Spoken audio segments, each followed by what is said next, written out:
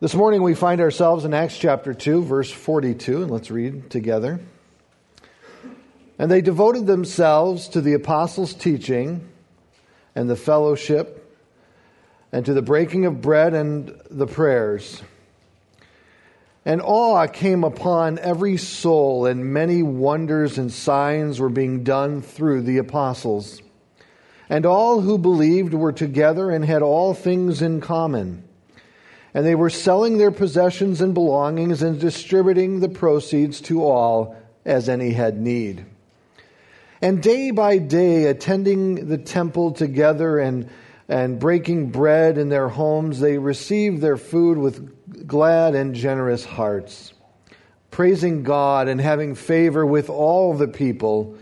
And the Lord added to their number day by day those who were being saved.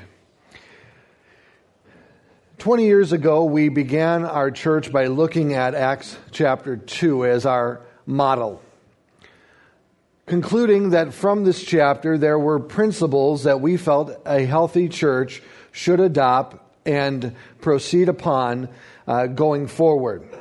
And the first of those principles was that the church needed to be a Spirit-led church. Secondly, the church needed to engage its current culture.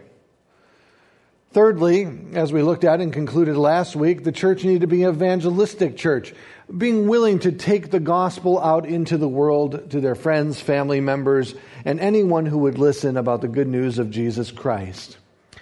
And as we concluded last week, we discovered that after Peter gave this incredible evangelistic sermon as he was filled with the Spirit to do so, 3,000 people were added to the church. 3,000 souls, 3,000 individuals got saved that day, and the church went from 120 to 3,120 people in one message. That's what you call church growth. That's an incredible move of the Spirit, showing that the Spirit working can grow the church. I believe that accurate church growth is when an individual comes out of the world and into the body of Christ, and then we can say the church has grown. Today, many call church growth simple displacement, where one Christian will leave one church and go to another church, and then that church will boast that they are growing. Well, they may be growing numerically, but the body of Christ itself hasn't grown numerically. And the early church seemed to be more concerned about the growth numerically into the body of Christ, considering it the church. And so 3,000 people were added to the church that day after Peter's sermon. The question is then, what do you do going forward with those people? How do you handle them? How do you administer to them? How do you proceed with them? And in Acts 2:42, we find four things that they did as they were gathered together that I think are four necessary components to a healthy worship service of any church. They devoted themselves to the apostles' teaching and the fellowship, to the breaking of bread and the prayers. One of the translation characteristics of the ESV translation, they like to use a lot of definite articles, and we're going to talk about that a little bit later. But basically, they devoted themselves to the apostles' teaching, to fellowship, to the breaking of bread, and to prayers. So when they were gathered together as this newly formed church, they took time to listen to the apostles' teachings. They fellowshiped with one another. They broke bread, which is here meaning of communion. They remembered Christ in communion. And they took time to pray together. Now, this new body of Christ would meet anywhere possible. It be in the court of the temple, or it could be in a home of one of the individuals. But wherever they were at, whenever they gathered together, they took time in the apostles' teaching, They took time in fellowship, they took time in the breaking of bread, and they took time in prayer. 4 components, I believe, of any healthy church. The word devoted there means that they place high priority on these things, that it was an essential part of their gathering. They made sure to do these things when they were together. They devoted themselves to it willingly. They felt that these were of high priority, of high importance.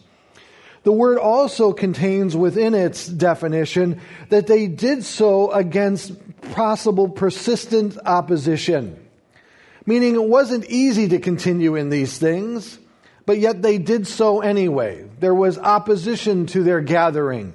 There was opposition to their continuing in the teachings of the apostles, fellowship, breaking of bread, and in prayer. It was sometimes difficult to do so, and yet they persisted to do so, continuing in these things together.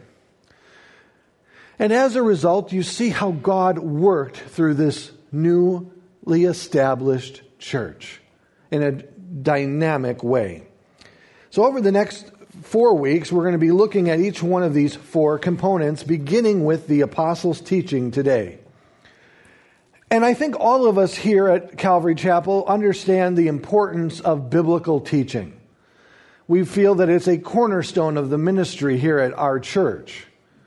We feel that it's a component that is absolutely necessary for the health of the church.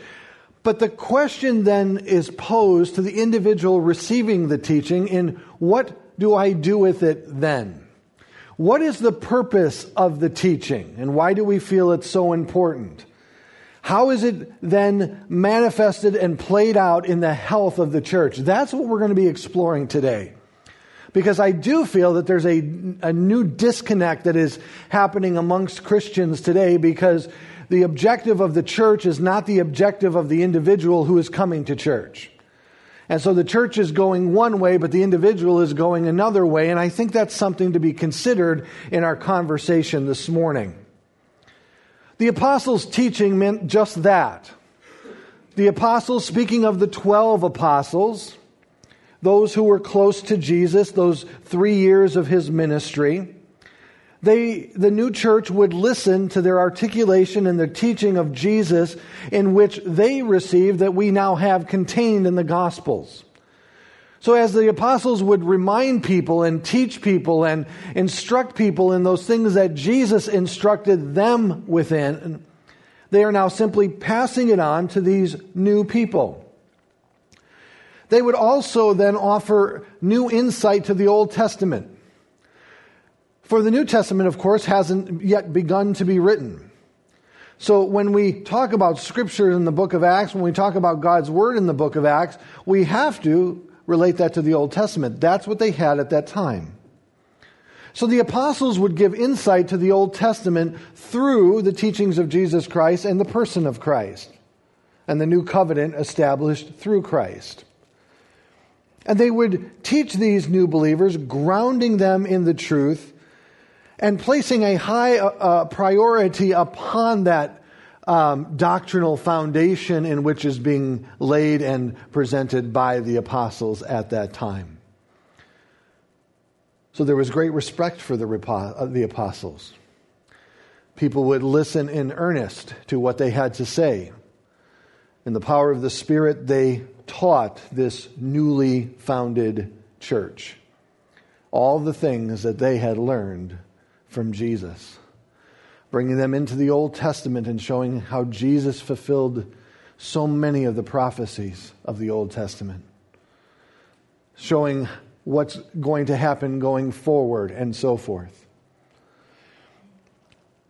That emphasis on teaching never changed as the New Testament developed. If we now look at Paul for a moment, who took the gospel to the Gentile regions of the world at that time, when he would establish churches, he would put a high emphasis on teaching. Let me just give you a few verses that you can write down and look at for yourself. Colossians 1:28. Paul wrote to them, and he says, "Him we proclaim," speaking of Jesus, "warning everyone and teaching everyone with all wisdom, that we may present everyone mature in Christ." Paul knew that there was a parallel between the maturity of the believer and the teaching that they received. Now, we're going to define maturity for you in a moment. But he saw that it was a necessary component of the mature believer was a healthy teaching church. When he set Timothy over the church there in Ephesus in 1 Timothy chapter 4, verse 16, he instructed Timothy, "Keep a close watch on yourself and on the teaching. Persist in this, for by doing so, you will save both yourself and your hearers." When Titus was placed over the church there in the area of Crete, Paul wrote to him, "But as for you, teach what accords or is in unity with sound doctrine." This element of teaching is a necessity in any healthy church, and it contributes to the health of the individual and the maturity of the individual within the church. How then do we receive the apostles' doctrine today? Obviously, we don't have Paul as a guest speaker. Wouldn't that be awesome? Or Peter or John. Unfortunately, you're stuck with me. But that being said, how do we receive the apostles' doctrine today? Well, obviously we find it within the Word of God. The Bible that you have on your lap is the Word of God. And Paul stated in verse 3:16 of 2 Timothy, "All Scripture is breathed out by God and is profitable for teaching, for reproof, for correction, and for the training in righteousness, that the man of God or woman of God may be complete, equipped for every good work." So the apostles' doctrine is now contained in the Bible. Their experience with Jesus is contained in the Gospels. What they did with the Spirit after Jesus' ascension is found in the book of Acts. We have Paul's writing that brings the gospel into Gentile regions that do not have the foundation of Judaism behind them in his epistles. We find clarity in the epistles of the general epistles of Peter and John and James and so forth concerning the Old Testament and so forth, and how the new Jews were being brought into this new covenant and so forth in Jesus Christ. And so all of the apostles' doctrine, everything that we need for our teaching is contained in the Word of God. As one wrote, the Bible is profitable for doctrine or teaching. It sets forth the mind of God with regards to such themes as the Trinity, angels, man, sin, salvation, sanctification, the church, and future events. So now that we see this importance, what is the end game to the teaching of the church? Is it simply to accumulate intellectual knowledge? Well, the Bible gives us a warning that knowledge alone has the potential of puffing one up and bringing them into pride, which is just the opposite of the characteristic of Christ of humility. There is a danger in intellectualism alone. We're seeing that danger play out today in our world and in our culture. So what then is the purpose of the teaching? And this is where I want to focus our time on this morning, because I think it is so important that we are reminded of this truth.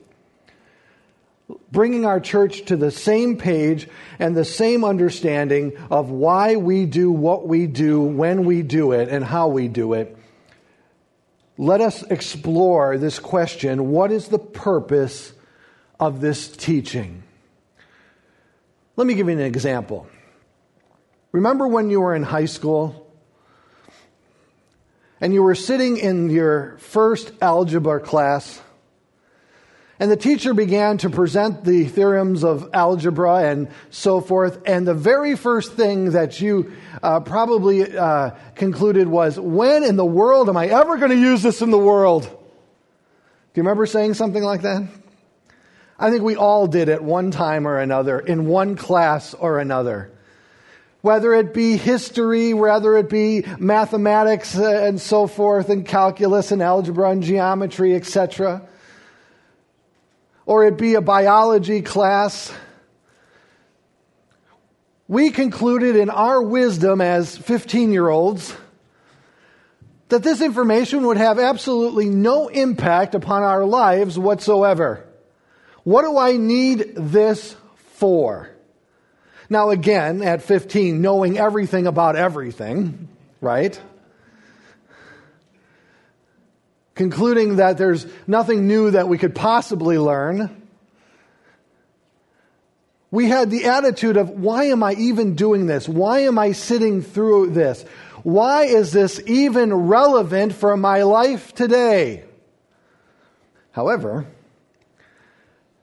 maybe as a sophomore you felt that way, or a freshman you felt that way, as a junior you felt that way. As a senior, you may now look back at things a little differently. Because now you are interested in going to higher education, college, and now you see that for your college entrance, there were certain classes that were needed that you are now being tested upon to give yourself a better placement within college. And now there's some value to those classes that you wrote off initially, right? And then in your development, and maybe once you get into college, you understand that, okay, well, I'm interested in possibly becoming a doctor. Now that biology class that you wrote off has all the importance in the world, because now you're paying to take that class over again because you didn't listen the first time. Or maybe you decide to be an architect or an engineer or a scientist. And mathematical theorems now make complete sense to you, and you want to discover all the mysteries of mathematic conundrums and so forth, and you want to pursue this at MIT or wherever you want to go, and all of a sudden you're like, boy, I wish I would have listened in that algebra class. Or maybe you see now that our nation has become bilingual in many cases, and you wish, you wished you listened in Spanish. But now, how valuable it would be to be able to speak Spanish now. And the job opportunities that present themselves if you were bilingual.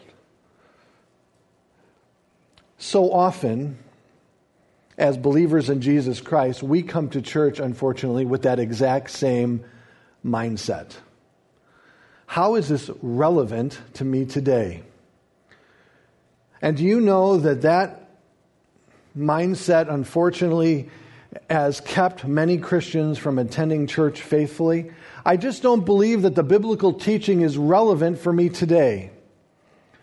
Well, that word relevant is very subjective. It can mean many different things to many different people. But often what they're saying is that it doesn't apply to where I am at right now. Not considering that the teaching may be preparing you for something in the future. For example, I remember sitting at church and our pastor was going through a marriage series. And I was a single young man at that time. And I was bored to tears. I was like, get to Revelation. Let's get to Jesus. Let's get to, Paul's epistles where he's rebuking people and so forth. Marriage? Really? But now, looking back at that, I'm so glad I was exposed to that teaching because it did assist me greatly in my marriage currently today. It was preparing me for something that was still yet to come. When we dismiss the teaching of the Word of God as irrelevant, we are saying that it doesn't have any impact upon us. It doesn't matter, and then we become indifferent to what is being said. But Paul made it clear what the purpose of the teaching of the Word of God was to do. He outlines for me, as your pastor, very clearly what my objective is through the teaching of the Word of God. There's no ambiguity. The Bible spells it out clearly for me, and this is my objective each and every Sunday. That objective is found in your Word in Ephesians chapter 4, if you'll turn there with me. In Ephesians chapter 4, starting in verse 11... And he gave the apostles, the prophets, the evangelists, the shepherds, the teachers to equip the saints for the work of ministry, for building up the body of Christ. That is my mandate. The position in which I hold that God has given me as your pastor was given to me, and my teaching therefore should equip you to fulfill the ministry in which God has called you to. So when I teach the Bible, that is my objective, is to equip you to fulfill the ministry that God has called you to. Now, again, I'd like to bring to your attention another textual issue. I don't know why the ESV renders it this way. The apostles, the prophets, the evangelists, the shepherds and teachers. Again, they have this love affair with definite articles. It should be read in the Greek, and it was he who gave some as apostles, some as prophets, some as evangelists, and some as pastors, teachers. It's very clear. I don't know why they went this way with it, but it means, on the other hand, on one hand he gave apostles, on the other hand he gave prophets, on the other hand he gave evangelists, and some pastors and some teachers, etc.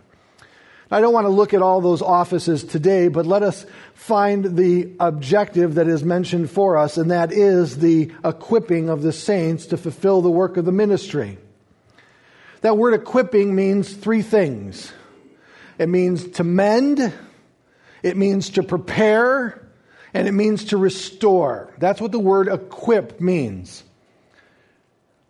So in the teaching of the Word of God, each and every time we come together, I am looking to equip you, and that is to mend, to prepare, and to restore. For the word equip is found other places in the New Testament that give us those multifaceted dimensions of the word. For example, Matthew 4:21. And going on from there, he saw the other brothers, James and the son of Zebedee, and John his brother, in the boat with Zebedee their father, mending, it's the same Greek word, their nets, and he called them. In Galatians 6:1, we find, brothers, if anyone is caught in any transgression, you who are spiritual should restore him in a spirit of gentleness. That word restore there is the same Greek word. Keep watch on yourself, lest you too be tempted. So mending. It is repairing. It is fixing. It is preparing you to fulfill the work of the ministry. Restoring you. The teaching of the Word of God should restore you back to the image of Jesus Christ that you were originally created within. How does that happen? Through the teaching of the Word of God, accompanied then or met by the Spirit of God that is within you, He takes the Word of God, that is the Spirit, and He works from inside of you, through you, in a process called sanctification. And that sanctification is the taking you out of the form of that the world has distorted you into through its conformity to the world, and back transforming you into the image of Jesus Christ. And this should be the threefold element of the teaching of the Word of God. Now, thank the Lord that He has built this in to His Word. So I just have to appropriately and accurately teach it, and the Spirit does the work within you. It's an incredible thing to see, as the Word of God works in us to produce the Christ-likeness that God desires to see in and through us. But it doesn't end there. What is the fulfillment of this ministry? It means service. This is how you serve God in the light of Christ serving you and going to the cross on your behalf. I equip you then to fulfill the work of the ministry, and that equipping then has its end game in the next phrase of our text. For the building up the body of Christ. It is not me alone who builds up the body of Christ through the teaching of the Word of God. It's me equipping you with the Word of God, mending, preparing, and restoring through the teaching of the Word of God. that then equips you to you yourself participate in the building up of the body of Christ. Does that make sense? We are equipping you to fulfill the ministry God has called you to in the body, that the whole body might be built up as a result of it. This is why I do not believe that there is a ministry position called a spectator. I believe everybody is actively involved in some manner in the edification, the building up of the body of Christ. Now that building up is a construction of 3 points, as Paul will say. Look with me in your text. Until, verse 13, we all attain the unity of the faith and of the knowledge of the Son of God, to mature manhood, to the measure of the stature of the fullness of Christ. What is he saying? Number one, through the building up of the body of Christ, unity is gained. That unity is gained by each of us proceeding in our walks in pure faith and in the pure knowledge of the Son of God. A unity is then produced amongst the body of Christ, which then leads to maturity. This maturity is the building up of the body of Christ to think and to act like a mature man. That's what it means there in our text. And thirdly, that Christ-likeness, the body of Christ coming into perfect Christ-likeness and acting like Christ would. What do I mean by this? Well, let's remember that when Jesus ascended, he set forth his church to go forward. He being the head of the church in heaven, we being his body here on this earth. And what he wants us to do as his church is to represent him as if he were still here with us on the earth. That's the purpose of the building up of the saints. And it's not just my responsibility to teach you and to build you up. It is you fulfilling the ministry God has called you to within the body of Christ that contributes to this edification. That contributes to the edification of the entire body of Christ. And as further elements of this maturing, notice what he says as we continue on in verse 14. So that we may no longer be children, tossed to and fro by the waves and carried about by every wind of doctrine, by human cunning, by craftiness and deceitful schemes. This maturity will then cause us to know right from wrong, false from true. We will then not get sidetracked by false doctrines entering into the church. And there are false doctrines entering into the church constantly and consistently. But being prepared in the gospel, in the true word of God, we then can recognize the true from the false. As we teach you the truth of the word of God, you therefore are then equipped to recognize the false that comes across your personal path, and you don't have to go down that road. It's a simple principle used in our own government.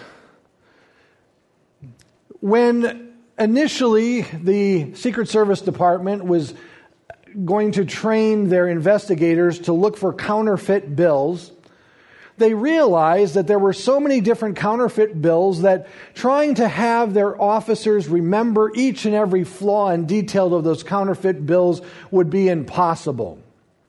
So they came up with the idea, hey, let's train them to recognize the true dollar bill so thoroughly that once a false dollar bill came across their path, they would spot it immediately.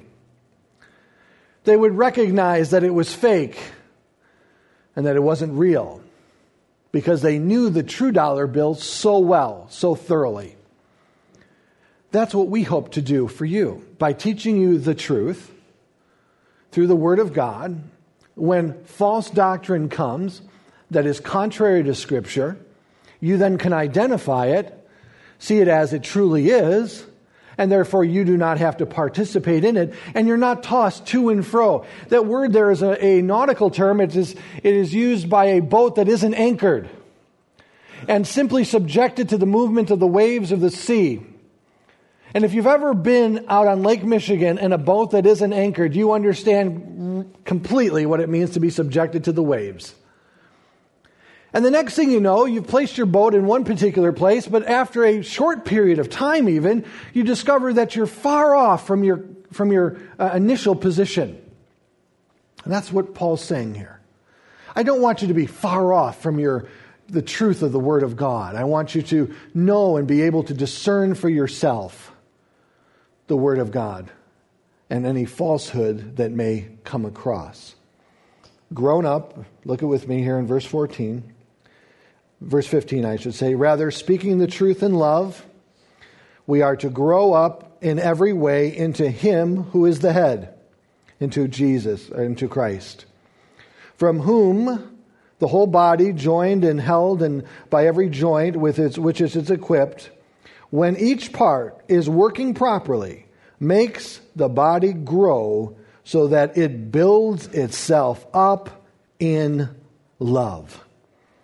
So my purpose of sharing this with you today is that the reason that we teach you in the manner that we do is to equip you, that is to mend, to prepare, and to restore you for the ministry that God has for you, that you may then contribute to the building up of the body of Christ in its totality, and that we would be a healthy body because of that, coming into unity, maturity, and Christ-likeness together as a body of Christ, no longer being tossed to and fro for every false wind of doctrine, but growing up in every way. There is a lot of talk of unity in the body of Christ today, and they are trying to decide the best manner in which to accomplish that unification. Unfortunately, the accomplishment of unification has taken on the necessity of compromising core biblical facts to create that unity. The Bible says that we should be unified not based on our compromise, but based on maturity. All being of one in the faith. And so as we teach each and every Sunday, each and every Wednesday, that's what we look to occur. That unification through maturity. Now, let's go back to our original premise about it not being relative.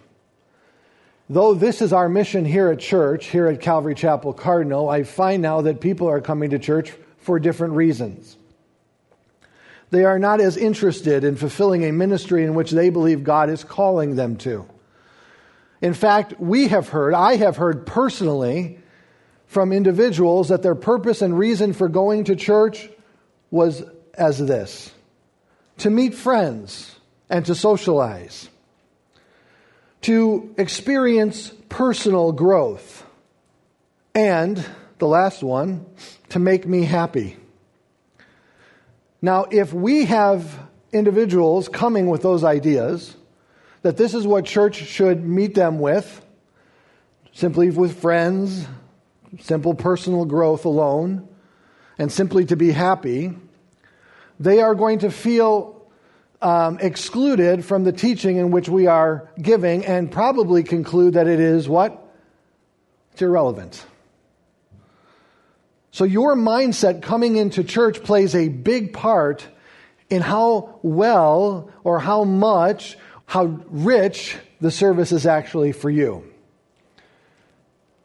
To equip you for the ministry that you may bless others and equip others is going to take on a different perspective than you coming to be happy, to meet friends, or just for personal growth. So you can understand the difficulty that some may have, and some then may conclude that church is irrelevant. No, our objective is here, and your objective is here, and we're never going to meet because they are two completely different categories. One is self, and one is selfless. Now, I'll let you chew on that for a moment, but I'm going to bring you to a couple warnings. Listen to this. This is Hebrews. We don't know who wrote Hebrews. I hold to the fact maybe Paul did. Listen to what he writes in Hebrews chapter 5, 12 through 14. For though by this time you ought to be teachers, you need someone to teach you again the basic principles of the oracles of God. You need milk and not solid food, for everyone who lives on milk is unskilled in the word of righteousness, since he is a child. But solid food is for the mature, for those who have their powers of discernment trained by consistent practice to distinguish good from evil.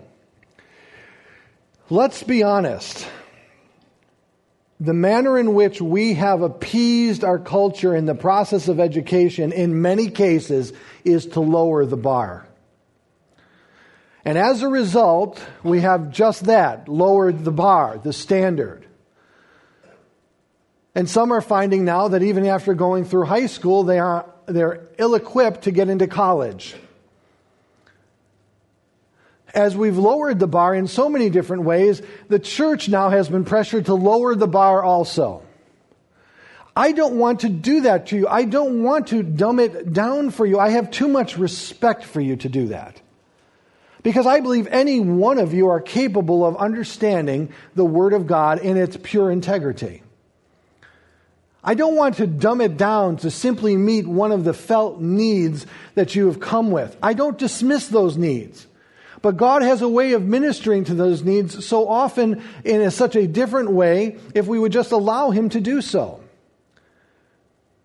For example, I can't tell you the number of people who have struggled just feeling a little depressed, feeling a little disconnected, feeling a little bit excluded from things. When they were apart from church, they get in church and they're hoping that God's going to meet them in some way, and yet their mere interaction with the congregation and hearing about others going through other difficulties and then beginning to minister to them rather than worrying about their own lifts them out of that pit of despair, of that pit of depression, as they get their eyes off of themselves and onto someone else. To allow God to lift it up.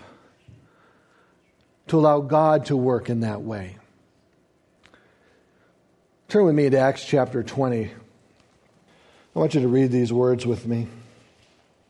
Paul the Apostle is in Ephesus. He is just about to leave. He is leaving the elders there of Ephesus. And listen to what he says to them, starting in verse 17. Now from Miletus he sent to Ephesus and called the elders of the church to come to him.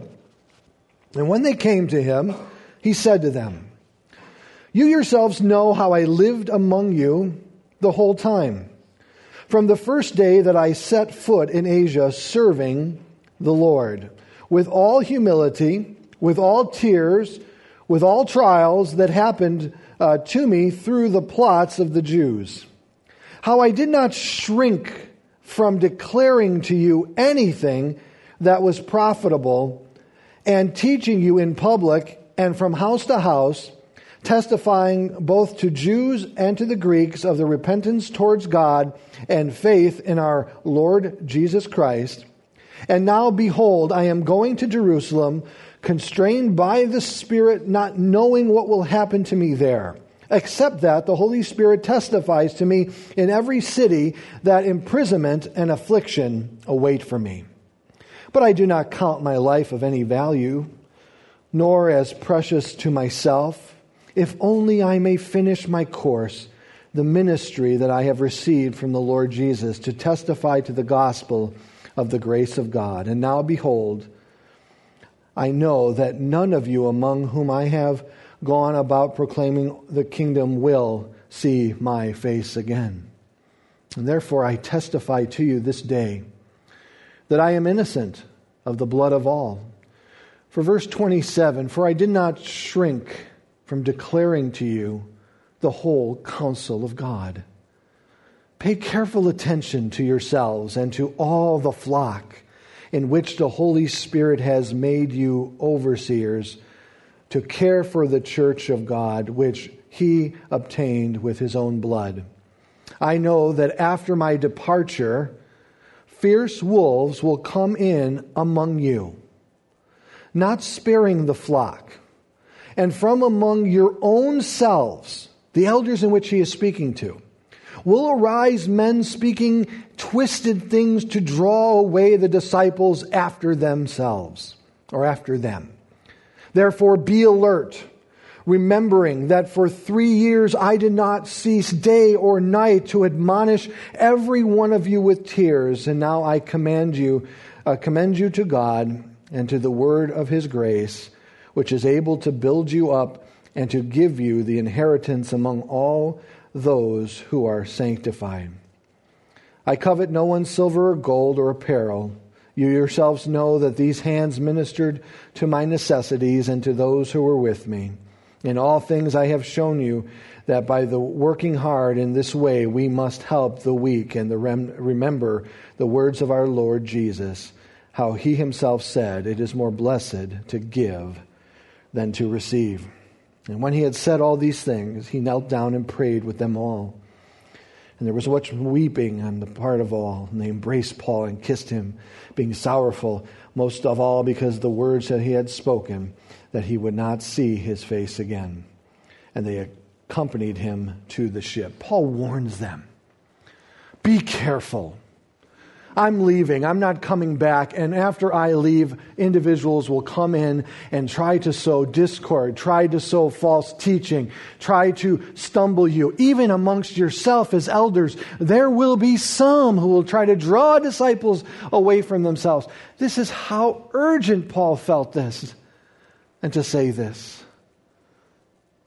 Because he later writes to Timothy in his last letter, this young man who is now pastoring over the church of Ephesus, he writes these words, and I'll read them to you.